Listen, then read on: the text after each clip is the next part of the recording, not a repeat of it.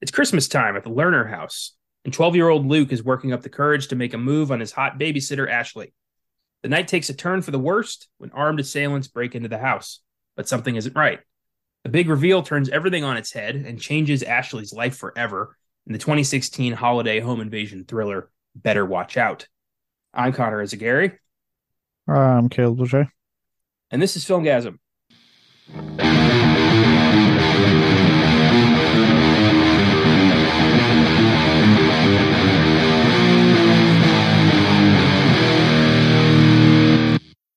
Happy Wednesday, everyone. Welcome to the FILMGAZM podcast. Today, we continue our holiday lineup with a modern holiday cult classic, 2016's Better Watch Out, a film that defies audience expectations in a very smart way and gives us one of modern horror's most despicable villains, I think. This kid can go fuck himself.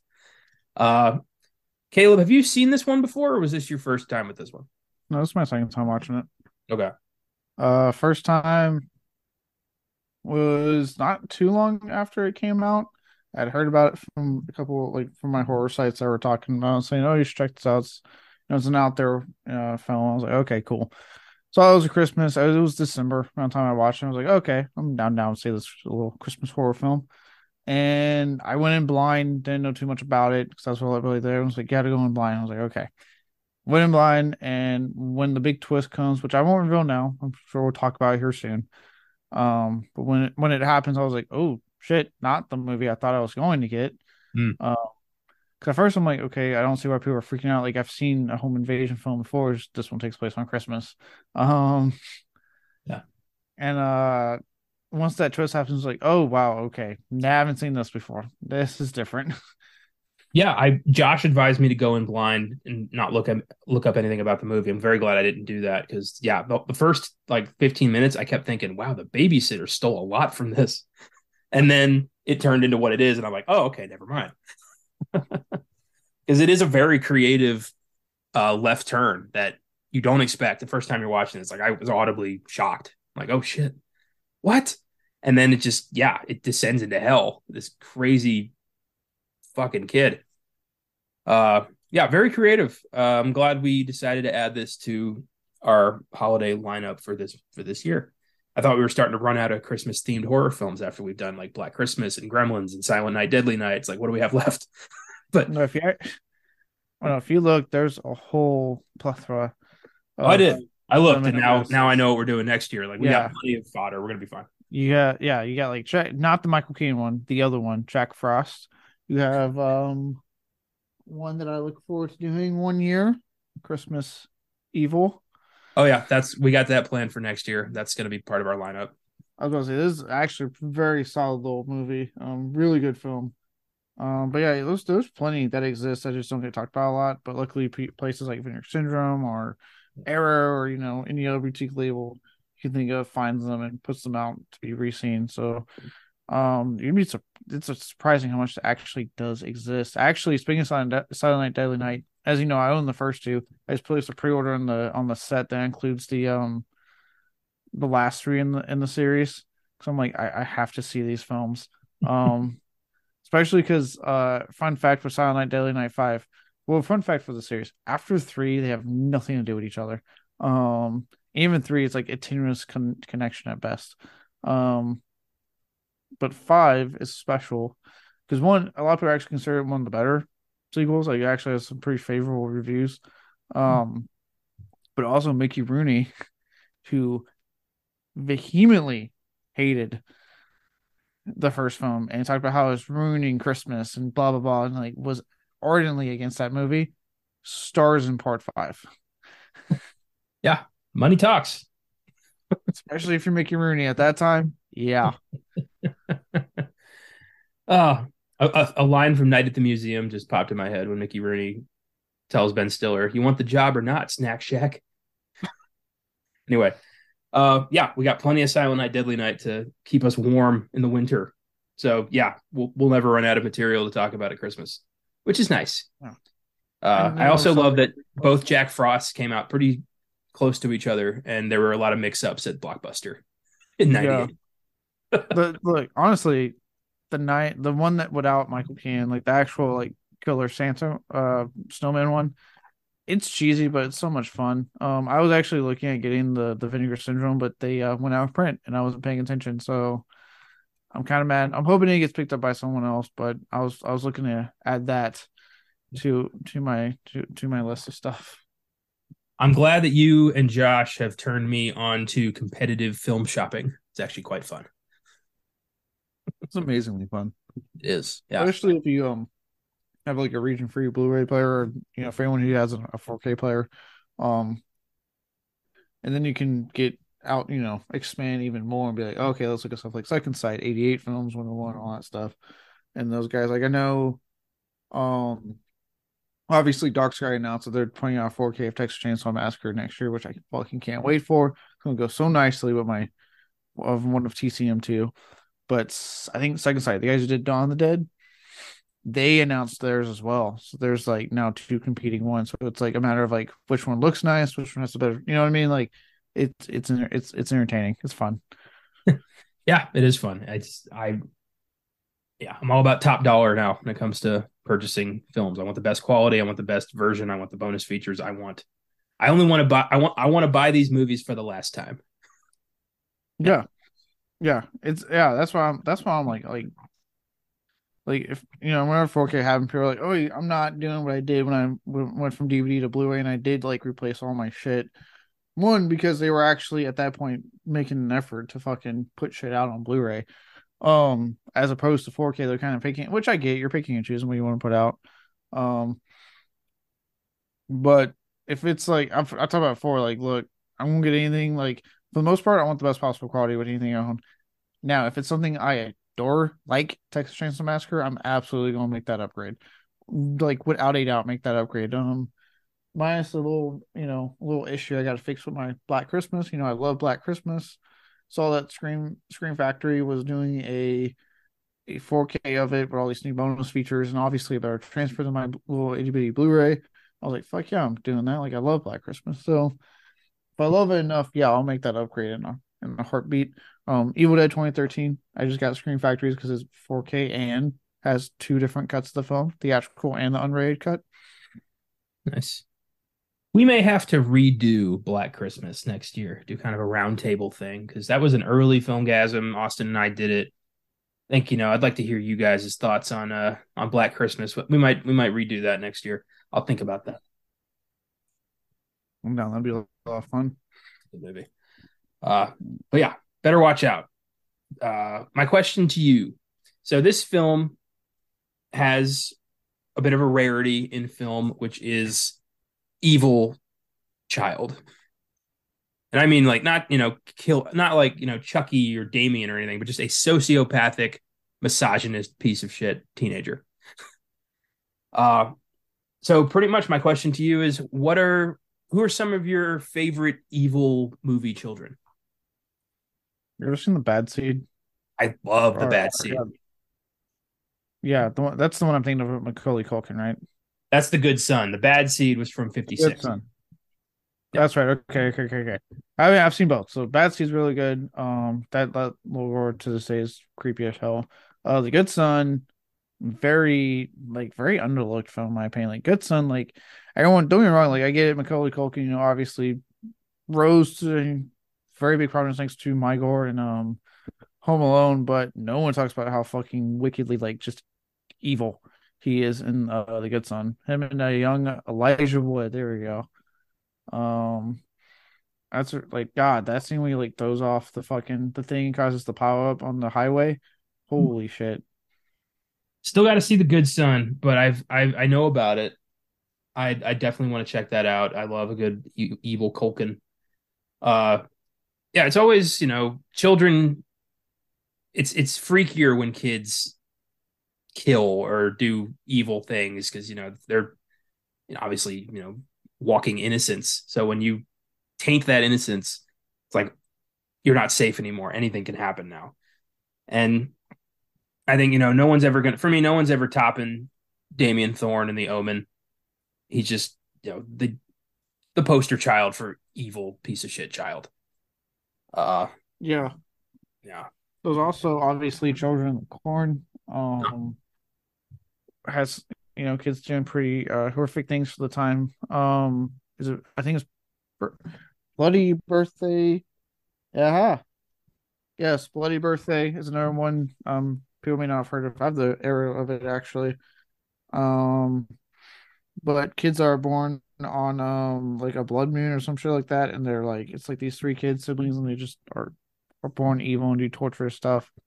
It's I need to rewatch it. It's a little campy, but I remember it being definitely an outrageous film. Um, one of the creepiest is Gage Creed from Pet Cemetery. Just and that one's even like it's creepy because it's out of the kid's control. It's the horrible decision made by the father to resurrect flesh without soul, and that is just what happens at the end of that movie. I'm not the biggest fan of the Pet Cemetery films, any of them, but the end of the first film when Gage just goes on a rampage, I think they did that very well. That's very creepy. Yeah, no, I don't mind the first one. The remake, it's something. Um, yeah, because Gage to me, he's always been kind of like he's one of the gold standards. I won't say the gold standard, but like when you think of creepy kids, he's up there, obviously, because even at a young age, Michael Hughes just fucking crushed it as a child doing evil things. And oh god, I still think about it, kind of gives me goosebumps sometimes, especially the whole like that's not nice when he gets like killed again at the end of the movie. I'm just like, just die, kid. Just die. This is the first time I think I watched film. I was like, please just kill the kid. Just let the kid die. I love the reveal in Sinister when you learn that the kids are the ones who've been killing the families on the orders of Bagul. Like that added a whole different level of creep to that movie that stayed with me. Yeah. Oh god. Um. Yeah, especially because like the 16 millimeter sequences are already creepy enough with how they film them. Then when you find that out, you're like, oh fuck me. Um.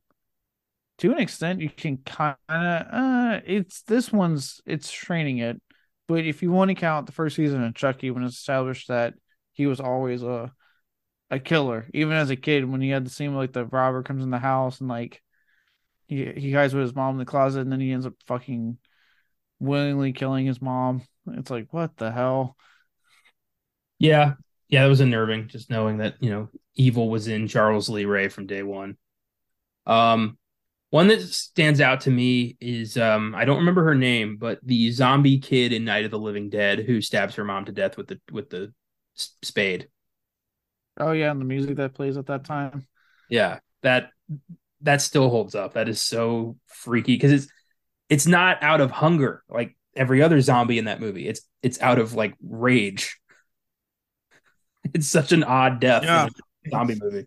Uh, obviously, I think another one that gets talked about a lot, the opening to Halloween with Michael Myers, Yeah. when it's revealed that that was a kid that just emotionless went in there, just slaughtered his fucking sister. Let me Yeah. think about that and John Carpenter. Let me flip it.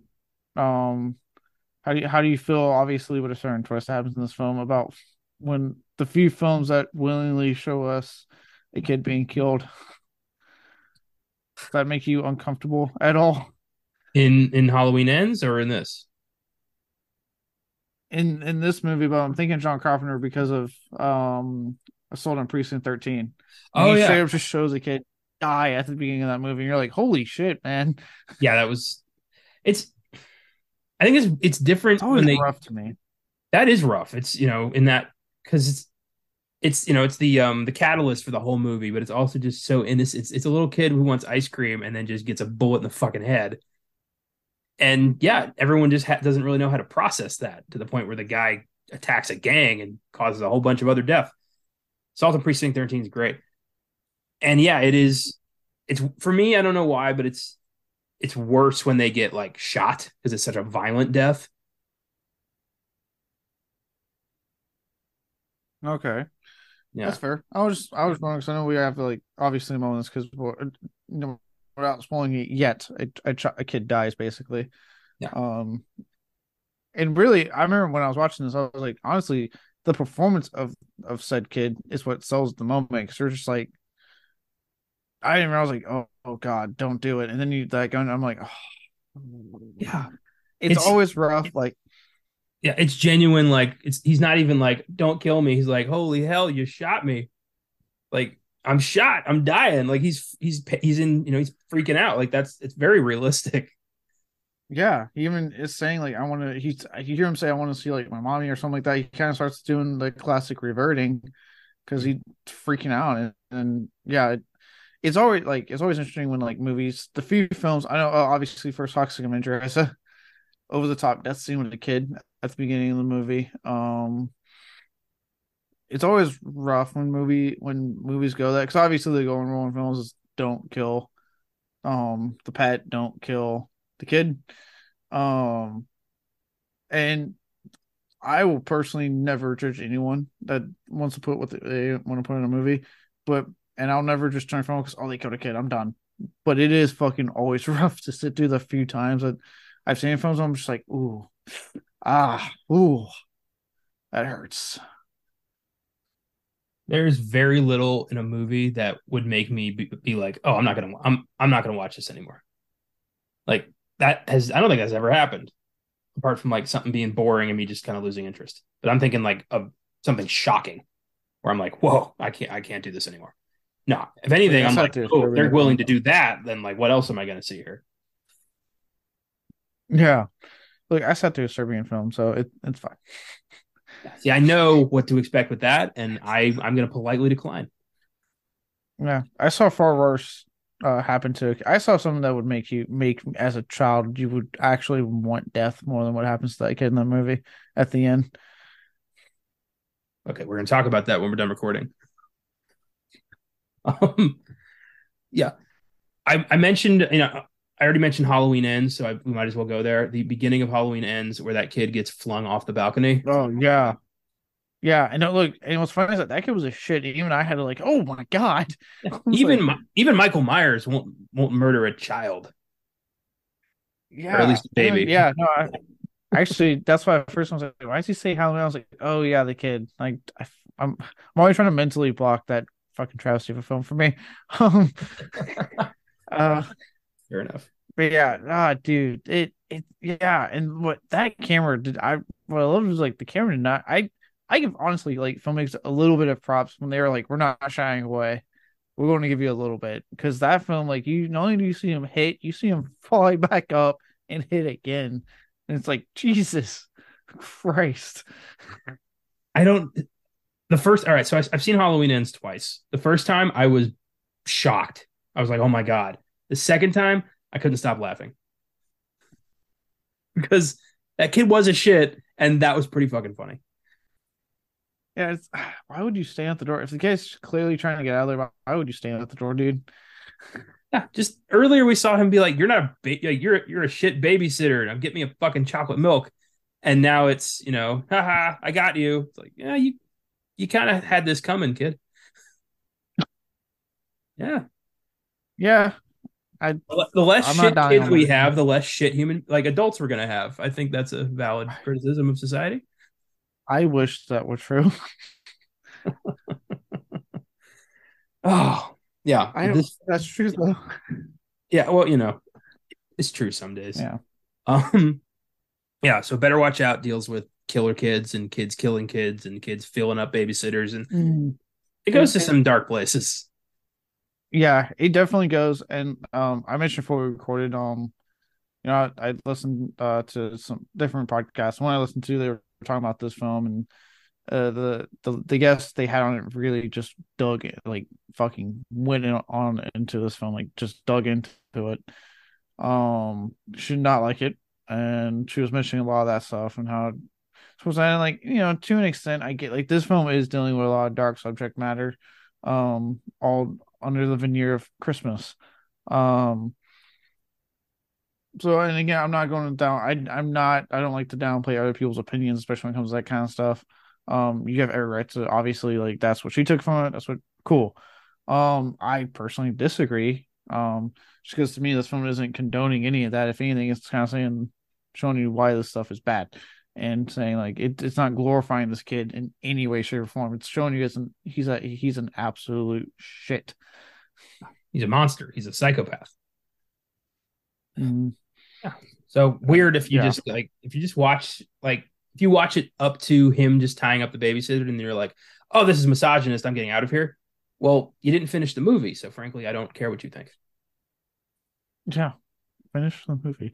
But yeah, no. As far as like the kid part, like, yeah, it's definitely a common, not so common, but when they use it, horror has fun with it. The idea of killer kids, because it's like you said, it's kind of what we talked about with things like horror, other than like holidays, obviously not being sacred. Um, they want to make sure that everything you think is innocent and safe can also not be innocent and safe. That's why home invasions are so popular. It's side of like the safety of your home, and now the horror has come to you. It's in your home.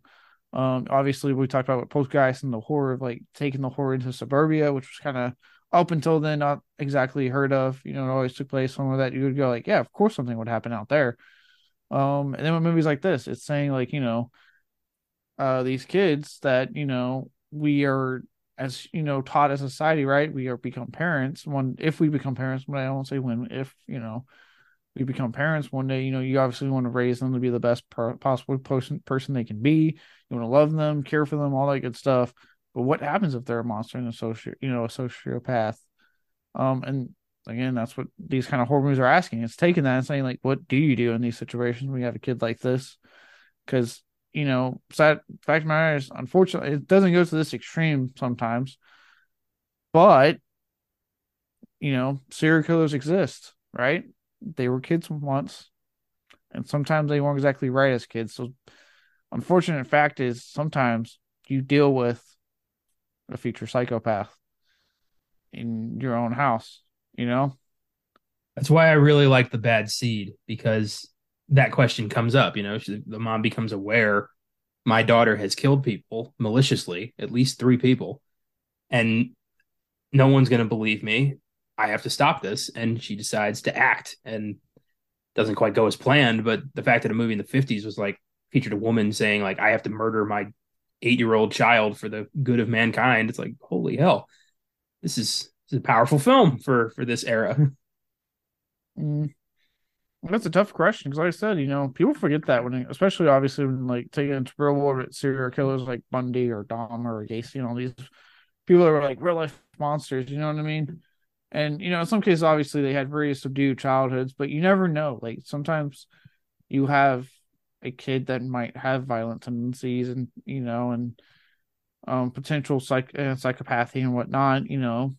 And how do you deal with that, right? How do you? Obviously, it's movies go to the horror will go to that extreme. To ask, I doubt in real life parents have gone to that extreme of like, should we consider killing our kids? I hope no parent in real life has ever had to have that thought process, even when dealing with quote unquote unruly children. Um, Unruly might be a bit light for what we're it's a bit talking like about. it's an understatement, but we'll stick with that. um, but you know what I mean? Like, I would hope that they haven't had to go that far. That usually there are other means in the system to handle situations like that. But obviously horror can go there and say, okay, well, what if it is that extreme? What if you go to the point that the only option is kill your kid? You as a parent, that even if they are a monster, even if you know, in like the bad seed, she's killed people. At the end of the day, that's your kid. You love them to an extent. You do love them.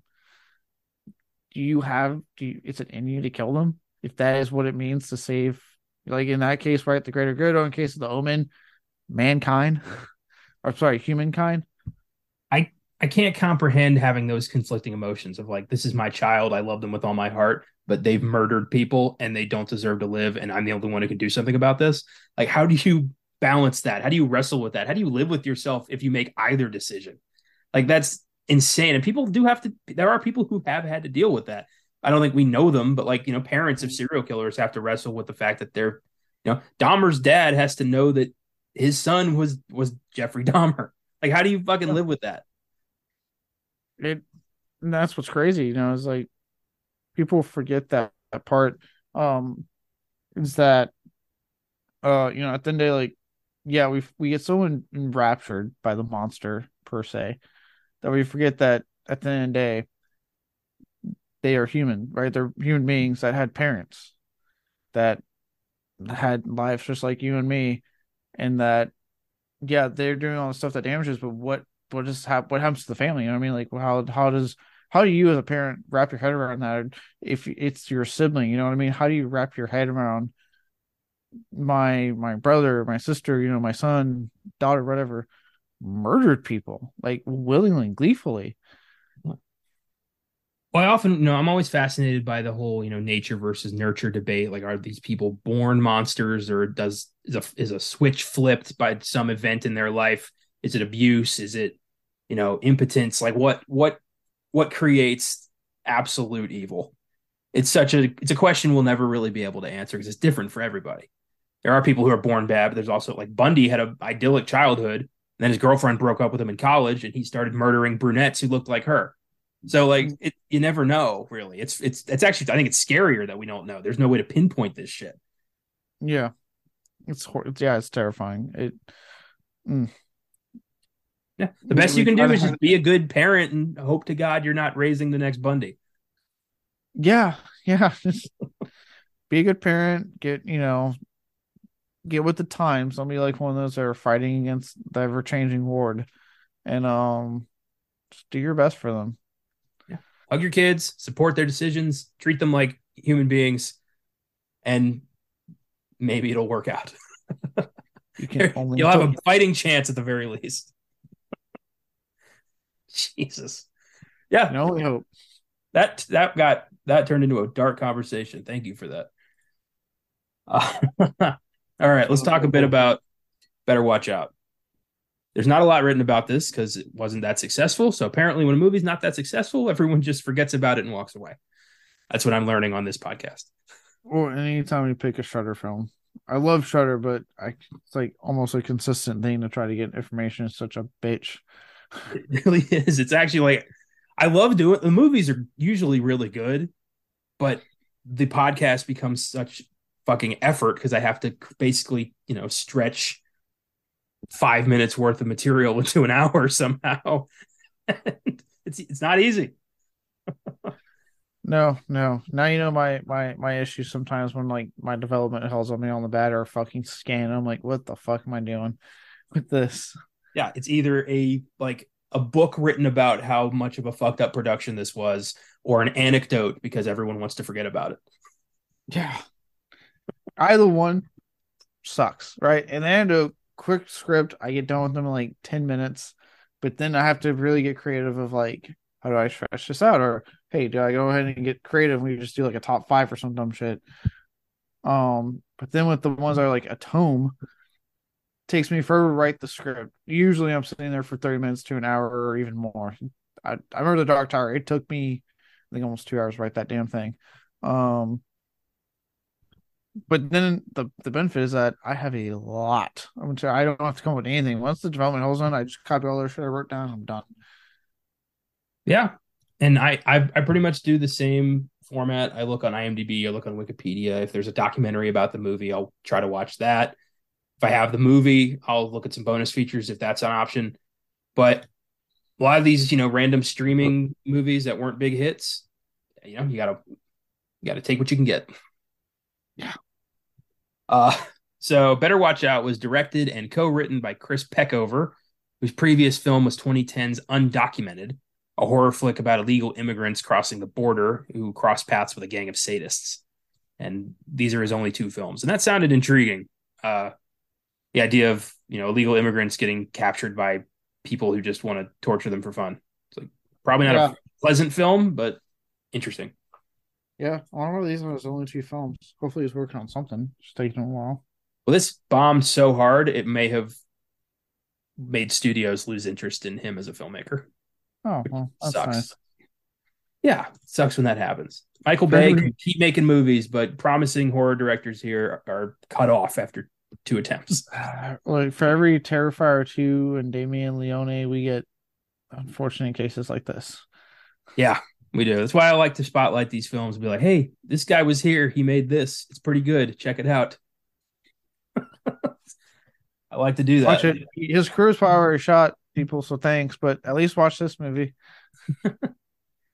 The film was shot in Sydney, Australia in about 2 months. It was supposed to be shot in America for 500 grand. But then one of the producers like found out the guy was Australian. And he's like, Australian, I'm Australian. Let's do this in Australia. I'll give you $3 million. He's like, okay. Uh, Despite bombing at the box office, critics responded positively. The film's gone on to become a cult classic pretty quickly, mostly, I bet, because Christmas. People will see, Christmas lights on the poster. They're like, oh, we can watch this at Christmas. Well, that and horror fans eat up Christmas horror films quite a Yeah. bit. If it, I mean, I'm very much guilty of that myself. There's just something about mixing a festive, joyful holiday and then saying, let's add a smidgen of horror. Let's add some blood, some guts. Let's have fun with it. Or make it sleazy if you're something like Silent Night, Deadly Night. Like, let's sleaze that shit up and enjoy.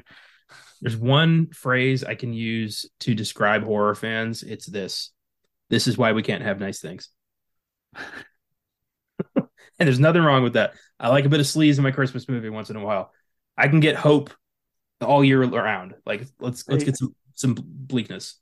hey, look, I can sit there and enjoy a Christmas story and how a Grinch, how the Grinch stole Christmas, the various animated specials that exist, and then turn around and watch something like Black Christmas, Silent Night, Deadly Night, and In the Apocalypse.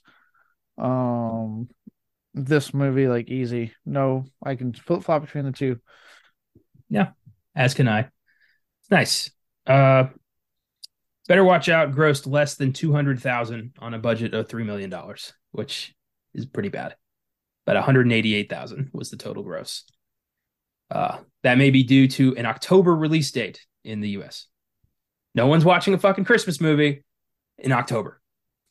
It blows my mind how many times studios do this. It blows my mind. Like, I think they're just now starting to get better, but that's because of the streamers. Like the streamers are like, look, we got this since you don't understand it. Um, because like this year alone, right? We have Violent Night that just released, which if you haven't seen it, go check it out. And then on Shudder and then them in the theater. So if it's playing near you, by all means, please support it that way. But we're getting Christmas Bloody Christmas, a new Joe Bagos film, the guy who did VFW. For those who want to try, he has other things. I can't remember if that like Bliss and I think Almost Human. A couple other things I'm forgetting. Um, but it's his newest film, and it's a killer robot Santa, and the trailer looks so made. Oh my god, it looks insanely good. Um, so yeah, it like they're getting better thanks to the streamers. They're actually like, hey, this Christmas horror film, let's release it on Christmas. Hey, this Black Friday horror film, let's release it on Black Friday because that makes sense. I'm just astonished that it took literally the entire history of cinema to finally reach this inevitable conclusion. Like Right? people want to watch Halloween at Halloween and they want to watch a movie like Violent Night at Christmas. Like who'd have thought? Yeah. After years of things like, hey, Hocus Pocus, June, that should do well. And then they're shocked. Like, why didn't this movie make us money? It's like, well, because no one is thinking about witchcraft and pumpkins in June. Yeah, you dummies. And guess what? Hocus Pocus 2, September 30th, like literally on the cusp of October 1st. Biggest fucking hit on Disney Plus. Wow. It's really obvious when you think about it. Yeah. But Granted, obviously that's the fan base, but also like kind of hope that you did at the time that made sense because people were in the mood for it. yeah, and as we've explored on this show and on Beyond the Bad, thinking just really is not the strong suit of most Hollywood producers. No, no, it's not. We've learned that really quick. Yes, we have. Better Watch Out has an IMDb score of 6.5, Letterboxd score of 3.2 out of 5, Rotten Tomatoes score of 89%. Critics' consensus reads, carried by its charismatic young cast, Better Watch Out is an adorably sinister holiday horror film. I agree. Finally, a concise, clear statement from Rotten Tomatoes. That's nice. It is currently available to stream for free on Tubi. Peacock, Vudu, and Freevee if you got that. So And you're able Shutter. to watch a lot of places. It's on Shutter also. That's how I watched it. Oh, and Shutter. I watched it on Peacock because I didn't want to watch it with ads, and I didn't know it was on Oh, Shutter. yeah. I'm pretty sure it's actually a Shutter exclusive, so Oh, well, good on them. That explains why there's fucking no information about this. yeah. Shutter being Shutter. Well, let's discuss the film. I I do want I as we're discussing film, yeah, the three leads they were talking about, I actually put it in my notes. The three leads are the kid leads at least are phenomenal in this movie. Two of which were actually in the visit. I don't know if you caught that. Yeah, the babysitter and Garrett are Yeah. from the visit. Yeah. Yeah, they played brother and sister in the visit and then they came back for this. Um but yeah, they all three are like really, really good. And everyone else does a great job. Like I mean Patrick Warburton and Madsen were great to see. And I was like, oh hey, but I saw your video. I do agree. I would have liked more of them, but I'm just they I'm made a, their time worth it. they did. I'm just a massive Patrick Warburton fan. I think he's one of the funniest fuckers on earth. And I wanted more of him just being kind of a, sarcastic, probably not great dad. He was clearly tired of his wife. I love like, oh, why'd you take these down?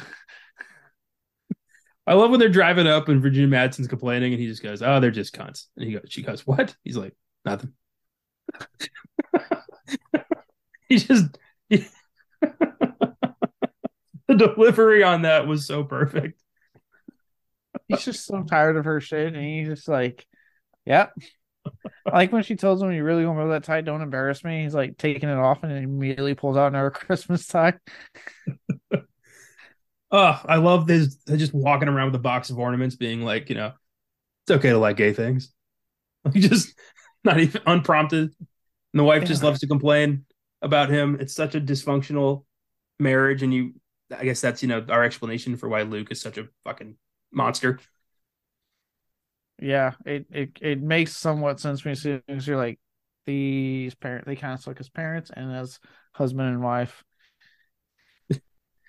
Um, so Luke's plan is he's gonna bang his babysitter, and he figures yeah. That's when we see him and Garrett just in the room like discussing like tonight's the night. All we gotta do is watch a scary movie, and it'll arouse her. That's all we gotta do. It's like what 12-year-old fantasies. Those are kids whooped by their discovery of porn. Yep. I love he's like, it's Maxim. I know what girls want. God. Yeah. It look like if you want, because you mentioned the babysitter, if you want a more wholesome take on the babysitter and babysittee, um, relationship, watch that movie where yes, you know it's established she has obviously a crush. I think it's pretty like I'd say it's probably normal for most guys to at some point probably have a develop a crush on the babysitter if you had an attractive one going. I don't know. I didn't have a babysitter. I was the oldest, so it was more like once I got old enough, I became the de facto babysitter. Uh, but it's a natural. I feel like it's naturally that just happens. But and obviously up until the twist in that particular film, but being that you see a bit more of a wholesome, like yeah, he obviously has a thing for you can tell he has a crush, but he's not going there. He's just enjoying time with his babysitter. This movie goes, what if this kid was a psychopath and had an unhealthy attraction to his babysitter? I love that the wholesome option here is the one with the satanic cult and the brutal violence. Yes. And it actually stays wholesome thanks to the sequel. It does. It really does. It's a sweet natured film that just, yeah, it's surrounded by a lot of blood and guts. And that's fine. Yeah. I did get a kick out of your text when you were like, I finally get it with Samara Weaving. And I was like, aha, he's on my side now. Yeah. Yeah. Hard to not be as a heterosexual man. Like you got to be dead. Anyway. Um, yeah. So Luke's plan, we don't know the whole plan. We just know scary movie, and that's all. He thinks that's all he needs. Uh, and Ashley comes over, and she treats him like a 12-year-old because he fucking is, and she's Yeah. 17, and Not going to happen. Yeah, she's 17. Clearly, it's established she's getting ready to graduate and move on to college. She's, Yeah. moving on to the next phase of her life. So she's probably close to being 18. Um, and she's already established two dudes. One's an ex, one I think is current or about to be ex, or so. Yeah, it's current. That she's dealing with. So yeah, no, she doesn't care about. And at the end, it's look, guys, young lads out there, porn is fake. You will not always be banging your babysitter, okay? Most of the time, the babysitter views you as sus that a child she is babysitting. I love that you felt the need to put the word always in there. Like there's this slight chance, like once or twice it might happen, but don't get your I hopes don't up know. every time. Look, I want to say it never happens, but like there's someone out there, someone that just isn't talking about it. Um, so I would love to say never, but I feel like the no human nature just tells me it's otherwise. So yeah, just let that be known. Like for those who have babysitters, they would rather babysit you, push you to bed, and then go on with their life. Sometimes, believe it or not, they have multiple kids they babysit because they are trying to make some money in high school. They're not your best friend. They're getting paid to be there. Sorry. Yeah. You can only hope your parents did a good job of getting you a good one that you get along with. I never had a babysitter. I had a big family, so anytime I had to be watched as a kid, I went to an aunt's house or something. But Yeah. we all lived close. I did have a babysitter one time, and it was in 2003, I think. It was 2003. It was the 10th anniversary of Days of Confused because my family flew down to Austin to go to that. And I ended up I was along for the ride. I was at that time, 2003, I was 8. And I ended up getting babysat by my uncle's at the time girlfriend's daughter, whose name I don't even remember. And I remember we ate cheese balls, played the Hulk game on the Nintendo GameCube, and watched the movie Clock Stoppers. Remember that? Not it rings a bell, but not. Yeah, it's not a great. It's like a Nickelodeon movie about time travel, like time stopping. I don't fucking know. But that's the one time I had a babysitter. That's Yeah, no, I that's my I story. either yeah, it was the same situation. I either had family that watched me when we first lived in the Beaumont area. Family that watched me. If you live close to my grandma's, so 9 times out of 10 they just took me to my grandma's house and No, I'd stay there. Or an aunt's house or something like that. Um, I had neighbors that my mom was good friends with. They would sometimes come over. That was like once or twice they came over to watch me. And that was about it. I didn't really have a babysitter. And then, eventually by the time I hit like a 12, maybe 12, 13-ish, when it was like, oh, we can leave you alone. Okay, you can watch your siblings. So yeah, I've never had this babysitter relationship. I'm aware of it. I'm aware that babysitters is a thriving high school fucking business. Um, it's obviously adults when an adult go out and do things. Get a babysitter to watch kids, right? Um, so I I get it. I think 12 years old's too old for a babysitter. I think at that point you're aware of life enough to the point where like you're not going to accidentally like turn on the stove or something. Yeah, you could honestly argue they didn't need to get a babysitter, but it's also established that these aren't exactly the best parents. Yeah, they clearly don't listen to this kid, or they would have noticed that he's murdering small animals and basically torturing his best friend. Yeah, Yeah, got to be a little bit aware of what your child's up to. I don't even have kids, but that's basic shit. it's basic. Um, Most parents aren't good at it though. yeah. So they start watching a horror movie, which I thought was Black Christmas, but I couldn't verify that. It kind of looked like Black Christmas. I don't. I've seen this only twice. I don't think it is. I have to look it up, but I don't think it is. Uh, and Luke he opens a bottle of champagne and just starts chugging it, trying to impress her. And she's like, it's not going to impress me just because you're drinking. And he's like, why don't you have a sip? It's it's so ridiculous. It's cringy to watch. Like honestly, it's so like watching this again. I like this is so fucking cringe to watch. As someone who is about to turn 30, and has been legally drinking for a while now. Dear God, it's like, oh God. It just made me go back to when like I was young and like, oh, if I drink, I'll impress them. And it's like, no, you won't. You just end up looking like a blubbering idiot. Yeah. And that's what happens. Because she's just like, why are you doing this? And they go back and sit and watch the movie. Guy shows up with a pizza. Never explained where when that like where that came from. The pizza. I took it as like he did call for the pizza and he was lying But why did he order one with mushrooms? to throw her off. Oh, okay. Touche. All right. I'll take it. Yeah. Um, yeah, everything about this, like from the pizza to like him trying to talk about like her fucking dating life and like the leaning in close. I'm just, like honest, and again, obviously I get that lady's viewpoint, but I'm just watching it going, dude, this is so cringe. Like this is painful to watch. It's like, dude, stop hitting on your babysitter because it's awkward. She's not into it. Please stop. Please stop. She's fully aware of what you're doing, and she's really not giving off the vibe. Yeah, you are not subtle. Like, I kept waiting for the yawn and stretch, but it didn't happen. no. Look, yeah, and guys, for those who are dating, who are older and dating, and you invite them over to your place, maybe pay attention to her body language before you do moves like this. Yeah. For example, if she doesn't sit next to you and she sits on a couch like across the room or a chair on the other side, yeah, it's a pretty clear signal. Yeah, she's probably not interested. She probably just wants to watch the movie. Yeah. It is amazing how stupid we are, isn't it? Like it really is amazing how the majority of and mostly men do this shit. Just misread signals so horrifically bad and create so many unnecessarily awkward situations that there is no coming back from. Yeah.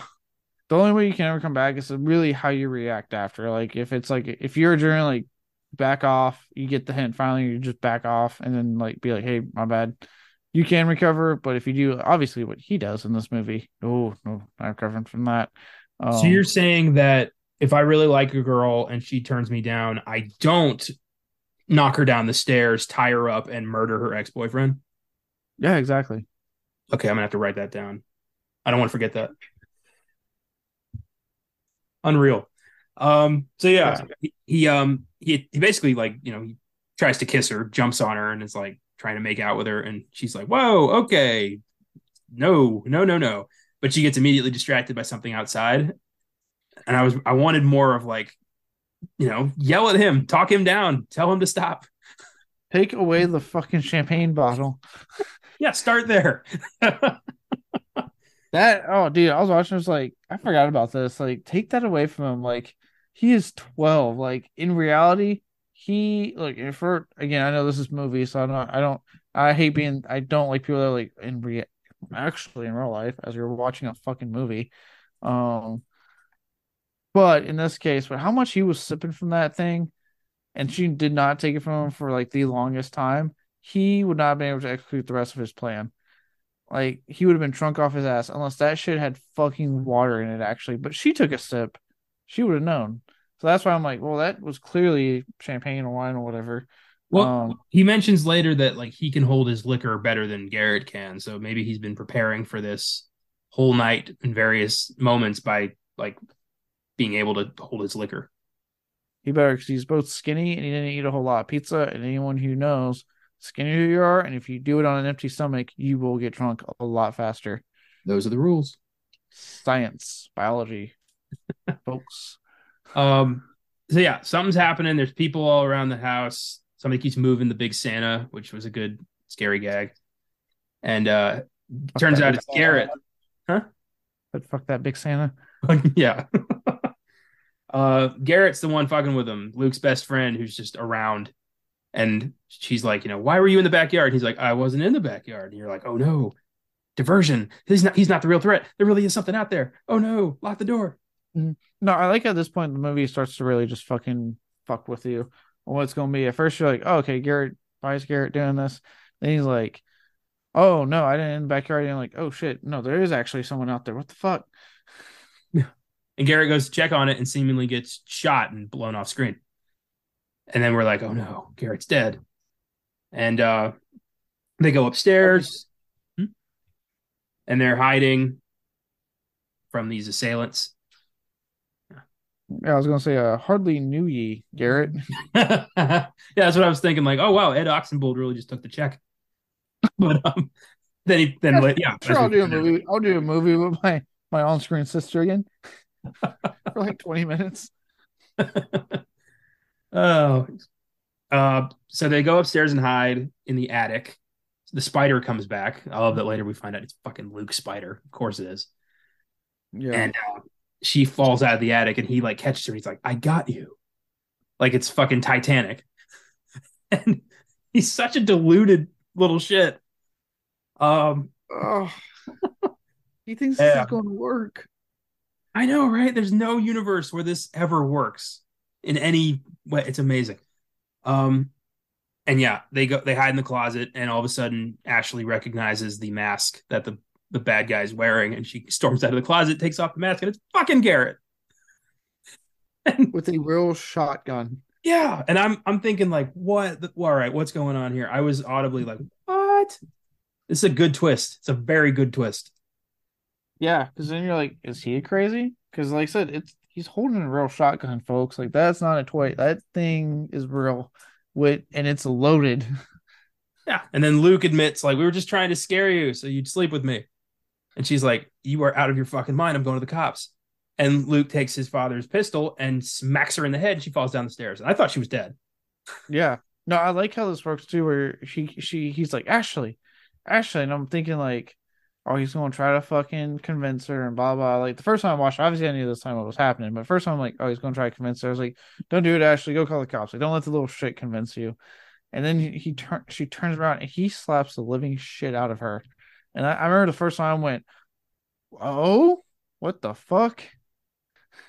I do love that moment where Garrett's like, okay, I'm just going to go put your father's hunting stuff away. Talk amongst yourselves. Like he tried to just get out of this. And she's like, you stay right fucking there. Ah, oh, these That was idiots. uh, Carrot. I'm gonna put this away. Don't you move. Okay. And then Ashley wakes up tied to a chair or duct taped to a chair. And we learn that Luke is completely fucking insane. And he lures Ricky to the house. I love that bit when Ricky's trying to get in the house. And Luke's just like, she doesn't want to see you. Go away. And he's like, all right, will you give her these flowers? And he's like, slide him through the door. He opens the door. Ricky's like, just get the fuck out of my way. And Yeah. just gets in the house. That was Ricky's like, wait a minute. I like how Ricky has a moment like, wait, this is a 12-year-old. I can just push him out of my way. Yeah, that was great. Um, yeah, then Ricky's dumbass gets knocked out by the bat. I love when Luke knocks him out and then he's celebrating and Ricky gets up because this kid's 12. He doesn't have he's not Barry Bonds. He's not knocking this guy down with one shot. And Ricky starts fighting Luke, and then Ricky gets it pretty good. Yeah, and I do like how God, and this little shit of a kid, Luke. When he does the little like the noise he makes when he was getting beat up, or whatever the fuck it was, like a wounded dog. It sounded like a fucking dog whimper. It was like reverting back to an actual kid. Oh my God, it should make me go like, oh, this poor kid. But I am seething with anger. I was like, stop. I was like, put away the fucking act, you little shit. Yeah. I'm like, stop acting. You are doing all this shit. You have no right to act scared because some dude that you tried to knock out's beating you up. If anything, I hope he fucking beats the shit out of you. I know. In the beginning, like when we hear about Ricky and Jeremy, I'm like, oh, these guys are assholes. And now I'm like rooting for these guys. Like, get the kid. I'm like, beat him up. Break his legs. Break his legs. Rip his arm off. Do it. And Garrett shows up with the shotgun and is like, freeze. And that's the end. Ricky gets tied up. There is that truth or dare sequence before that where Luke feels her up. Yeah, that is I do, and again, this is another point of tension that was kind of brought up when I was set up so the podcast. And again, I get this is a rough part of the movie to kind of sit through because you're like, oh God, this is uncomfortable. I don't like this. Because I mean, look, at the end of the day, any form of sexual harassment or straight up rape is uncomfortable to watch. never if you're comfortable with it, okay. Um, that's all I got. But for most of us, very uncomfortable to sit through, right? I will say again why this scene doesn't bug me that much and why I like the payoff is as soon as he's done and he asks her how did it feel and she go and what was like her response Yeah. was best. Like a child just felt me up. Yeah. Anytime she wants to piss him off, she just calls him a child. Oh yeah. So it was like, yeah, okay, yeah, you have to sit through some kind of scene, but the payoff of when he tries to have that moment, like how'd that feel? Like he really just assaulted her and she's like a child felt me up. That's felt like nothing. You're not a man. And then Garrett's like, when do I get mine? And Lou's like, you don't get yours. He's like, well, why the fuck am I here then? It's like, oh, God, it's so fucked up. Yeah, it's you're seeing the mind of just like on like toxic masculinity at its like almost I hate to use the word, but at its finest, if that makes sense. At its most charged, because this is when it starts. Yeah, it's hormonal teens like hitting puberty that like let's say you take away the murder aspects, it is clear that these would be the type to grow up and think like their shit doesn't stink, that women should bow down to like they would be those toxic masculine guys without a shadow of a doubt. Most of Luke with Garrett just groveling at his every fucking move. Yeah. Um, but that's like, again, if you take away the shit they're doing now and they were to grow up, this is literally saying like the extreme of it. And I think that's what this film does so well is it's saying, let's take the extreme of that and add it into like a fucking hormonal child. Yeah. You combine raging hormones with toxic masculinity and misogynist views towards women, and you get a, future Supreme Court justice. It's so twisted, but it works Yeah. because first off, Levi Miller is fantastic as this fucked up kid.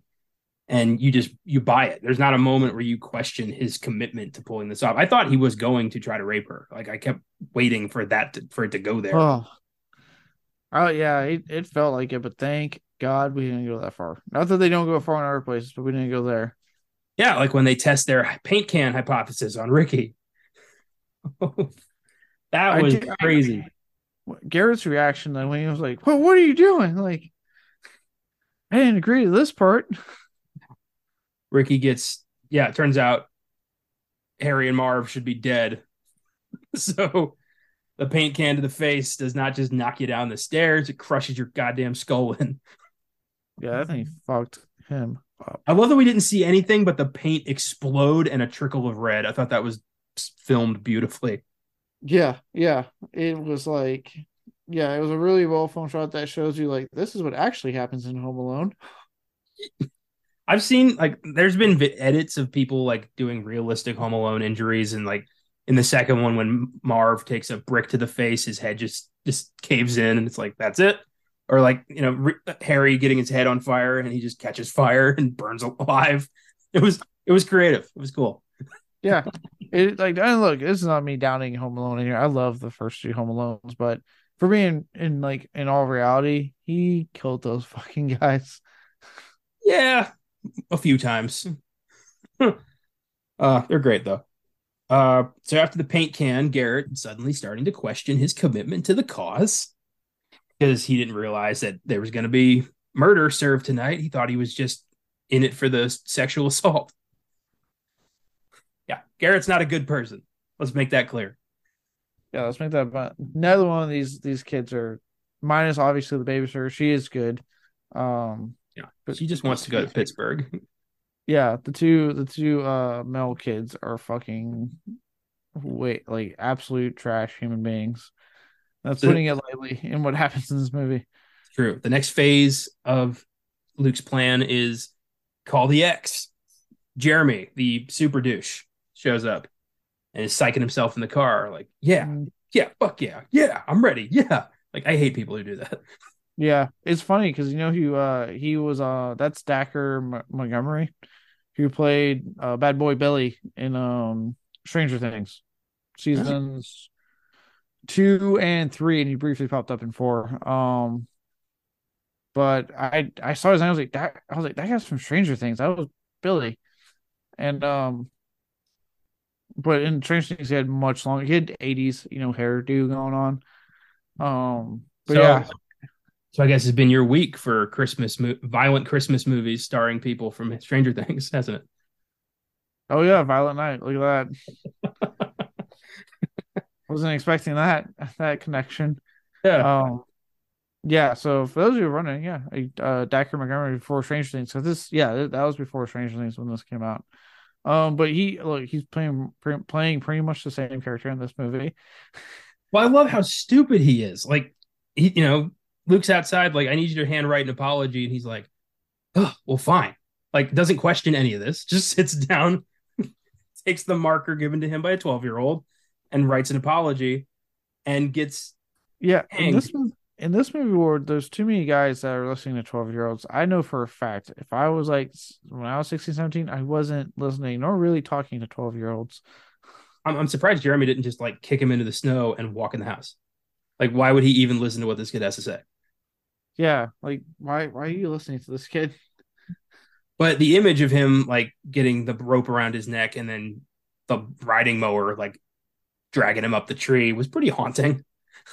Yeah, yeah, that was fucking With Carol of the Bells playing, like, oh my god, brutal.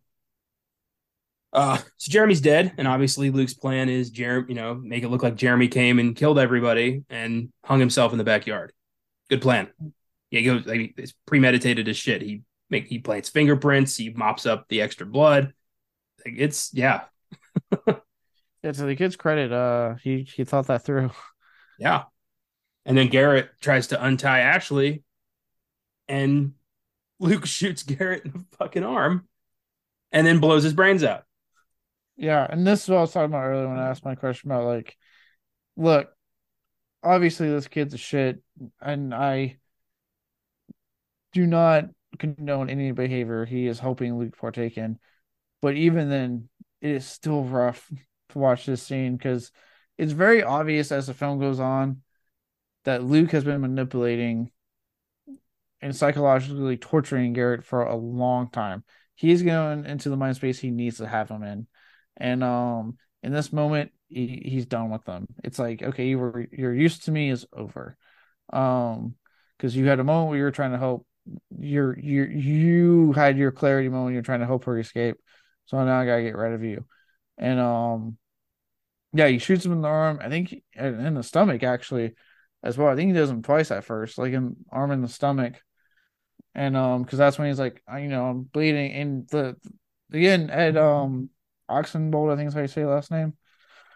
His performance in this part is great, and what really sells kind of like the part that even though as much of a shit he kind of was, it's like you feel. And again, the setup like kind of like how they did what you establishing that Luke's been manipulating him for a while. It's still kind of rough scene to watch. Like his performance and what we kind of know about character is still kind of like, oh god, because then they still a kid. Like I don't want him to see you go out like that. And just something about when he says like I want to see my mom or mommy or whatever he says when he mentions that line, that's when I go like, oh, and then yeah, Luke just blasts his fucking head off. Yeah. First, he's crying. He's kind of screaming like, "Why? Like, why'd you do this?" And then he just collects himself and is like, "I was getting bored with you anyway," or something like that, and is immediately over it. Like this kid has no soul. Just a brutal, mean spirited, angry little shit. Yeah, that Garrett, you know, should have picked your friends better. Garrett, we knew ye just enough. We knew hardly knew you, bud. I know that you should have picked better friends in life. You probably would have longer, happier life. Yeah. Don't succumb to peer pressure. That's the big lesson of this movie. Yeah, don't come to peer pressure. Try not to make friends with someone that psychologically tortures and fucks with you for years. Just say no. Anyway, um, If your friend till asks you, do you think it's a good idea to tie the babysitter up so I can fill her up? Say no and walk away. I feel like what you do in that situation is say, absolutely, let me go think about that, and then go call the cops. That actually is probably a better option. Trick them. Yeah. Call the cops. So Luke reaches the apex of his plan and stabs Ashley in the throat. And we're at that point, I'm like, oh God, he's going to get away with this. I know. I was like, man, if this movie ends with him getting away with this might legit piss me off. Yep. Because Like, look, I'm like, don't get me wrong. I love, me. I love me. I don't mind me and a good nihilistic ending. It's something that's kind of a downer. I have no issues with that. But it really depends on the movie you're making, right? Like it needs to make sense in regards to the movie.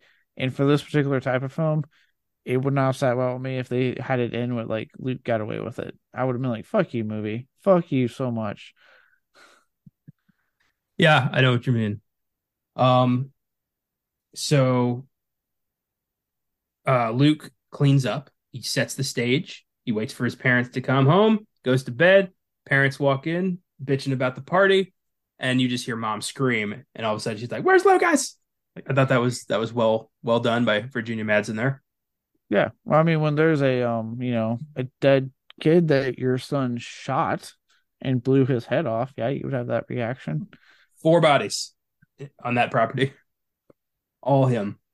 The cops show up, and he's like fakes waking up. He's like, "Oh, what happened? What's going on? It's just innocent Luke here. I don't even know. I haven't the foggiest. What's going on?" And I love when you hear, one of them's alive.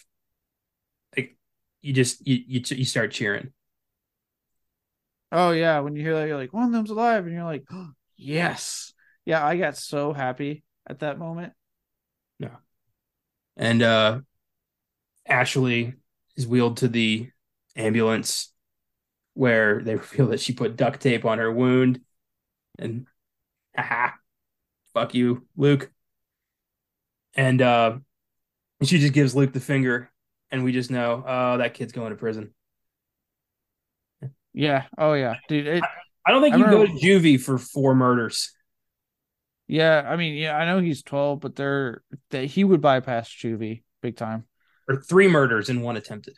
My mistake. Yeah, he would 100% bypass juvie for that. They would send him to like the big time because that's like, yeah. No, I remember watching Slate the first time, and like, again, this movie just loves to pull like mess with your emotions. And when he was like cleaning up, I'm thinking like I was mirror center going, fuck man, am I really going to end on this movie with him getting away with it? I was like, I don't want that ending. And then the moment you overhear that one guy be like, "Oh hey, someone's alive," and they show you it's her, and he actually flicks him off, you're like, "Fuck yeah, get him!" Yeah. Fuck you, Luke. Oh, good movie. Yeah. Did you see the quick little tease they did for a sequel that never happened? I didn't, but I read about it when I was looking at the plot synopsis. He's like, "Hey, I want to go visit her in the hospital. I'm really worried." Yeah, yeah. It's literally a quick scene where like they're like, "Are you okay?" He's like, "Yeah, I just want to go visit her," and I'm worried. And no one around the apartment. He's like, "No," but then I'm like, and obviously it was a sequel tease, but look, if we're being honest, like it's gonna be pretty easy for her to pin all this shit on him. You think So part two was going to be called "Better Not Cry"? I think it was.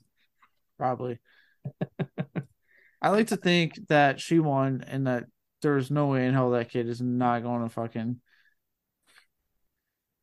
Nah, you get. I don't believe in trying children as adults for certain crimes, but when it's that much murder, I say go for it.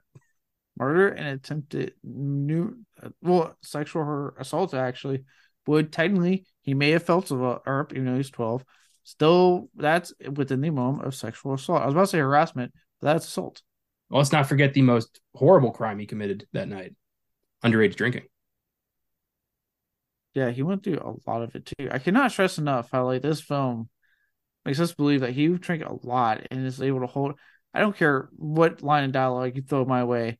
Well, I've always been able to hold it down better. No, fuck you, man. You're 12 and you're a fucking twig, kid. They had to explain somehow how a kid who just downed a bottle of champagne is still functioning. Yeah. Like, dude, I'm an almost 30-year-old adult and I cannot drink a whole bottle of champagne and then still function. No fucking way. So not a lot of trivia about this movie either. So I have two kind of lukewarm bits of trivia for you for Filmgasm facts. So don't get your lower your expectations. I never had them high for this segment, but go on. Ouch. Damn. Okay. Well, I'm not doing it for you, am I? I'm doing it for them. Who's them? That hurt. Number one, despite the American setting, the sets were constructed with the 1.44 millimeter high door handles of an older Australian home, which American writer director Chris Peckover called a source of distraction and frustration. I mean, I don't see why. Like the houses are a little taller or shorter. I don't know. The door handles are smaller, and that was a pain in the ass. I mean, That's the best you got for sure. trivia. Are you kidding me? The door That, handles were this size. Who gives a fuck? that's really the best they got. That is the best they got. Here's another one. Selena Gomez was interested in playing the role of Ashley, but opted to focus on her music career and her then upcoming revival tour. So Ashley could have been Selena Gomez. That's actually pretty interesting. I would have been interested in seeing what Selena Gomez would have brought to the table. Hmm. All right, Definitely is outside her wheelhouse. fair enough. Everything else was like, hey, this person was in the visit. Hey, this person was also in the visit. Hey, this person did this movie. I don't care. I know that from the other bits of IMDb. I come here for interesting factoids that I wouldn't hear on the other pages. God damn it, people. Well, you know about doorknobs. I do now. Australian doorknobs are 1.44 millimeters high or meters high. Who who would have thunk? I know, right? Life changing information right there. I If ever in Australia looking at a door, I'll know exactly how high it is off the ground. I can't wait to maybe one day have the chance to go visit Australia and be slightly inconvenienced and mildly irritated by the different doorknob in a foreign country that isn't the one I was born and raised and continue to live in. Yeah. I'll close my eyes, I'll reach out to grab the doorknob, and it'll be over here because that's not where the doorknob is in America, and it'll ruin my whole trip. I just know it. Like it ruined the director's trip. Well, you know what? I'm just gonna say in America. It's been decided. Yeah, I'm I know where the doorknobs are here. It's I'm I, comfortable. Fine. I Why would I am need to go anywhere else? I'm officially annoyed by doorknobs in any other country that isn't America. Oh my God. All right. I give Better Watch Out an 8. Very smart thriller, brilliantly defies audience expectations. I like it. I could see it possibly going up with repeated viewings. Yeah, no, I agree. I give it an 8 as well. I like that it keeps playing with you, keeps you guessing. You don't really know what's going on. I talking about it now. Obviously, if I can definitely get where people would have feel a certain way, political wise, with some of the stuff this film represents, or at least brings to the table. Obviously, to discuss. Um, but I think I don't mind the mess. I think it handles this messaging quite well. And it's just a lot of fun in a weird, demented sort of way. That's horror for you. It's a Christmas horror movie. If this was straight laced, I wouldn't like it. Very, very true. I want straight laced, I'll watch It's a Wonderful Life. If I want to get a little freaked out, I'll watch Better Watch Out. If you want to Thanks get for a little listening, everybody. crazy, if you want to get a little nuts, we can get nuts. Yeah. Well, Batman. Love that. I'm seeing Batman Returns on the big screen next week. I'm very excited. Oh, nice. It'll be fun. That's one of my favorite Christmas movies. So if you like our show, feel free to follow us on Facebook, Instagram, and Twitter at FilmGazm Productions. If you want to suggest films for us to check out, you can email us at filmgasm@gmail.com or send us a message through the socials. Check out our website, filmgasm.com, where we have reviews, articles, trailers of upcoming films, and every episode of all 5 of our shows. If you want to support the show through Anchor, you can click on support this podcast or your preferred provider. We appreciate any donations. Next week, we're continuing our Brendan Fraser Appreciation Week that begins on Oscar Sunday. Years after defeating the evil Imhotep, Rick O'Connell, his wife Evie, and their son Alex live comfortably in England. But when a cabal of Imhotep's worshippers resurrect him once again, the O'Connells must once again fight the ancient evil before he can take control of the army of Anubis, awaken the Scorpion King, and conquer the world in the 2001 sequel, The Mummy Returns. We're big fans of the first 2 Mummy movies. Can't wait to dive into this one next week. We know it's not holiday themed, but Brendan Fraser's big comeback film, The Whale, is getting a limited release this weekend, and we wanted to celebrate him on all of our shows. So it's all Mummy all week. We're excited. Yeah, and after what we'll get to, I'm doing what we're doing Beyond the Bad this week. I am looking forward to watching a mummy film instead somehow. Anyway, so Yeah, I'm I mean, glad. hey, it's not returns. I don't care if people say I get the CGI of the Rock is not exactly the greatest. Um, But I love that on Brendan Fraser's GQ interview, he even admitted, like, yeah, it looks like crap, but we had fun. yeah, I'm gonna say it's a fun movie. Like it's a fun sequel. Yeah, Returns may not have been critically acclaimed. It was highly successful. It deserves to be on this show, not on Beyond the Bad, where Tomb of the Dragon Emperor holds a special place. Yes. Yeah. Um, don't miss the Star Wars holiday special on Fridays Beyond the Bad, The Mummy on Oscar Sunday, and a new fake true stories centered around a league of their own and the origins of women's professional baseball that we just released this past Monday. In the meantime, I want to hammer this home. This is a message for all you 12 to 13-year-olds with an attractive babysitter. She's never going to fuck you. It's a hopeless dream. Give it up before you go down a road there's no way back from. Keep that in mind and keep watching movies.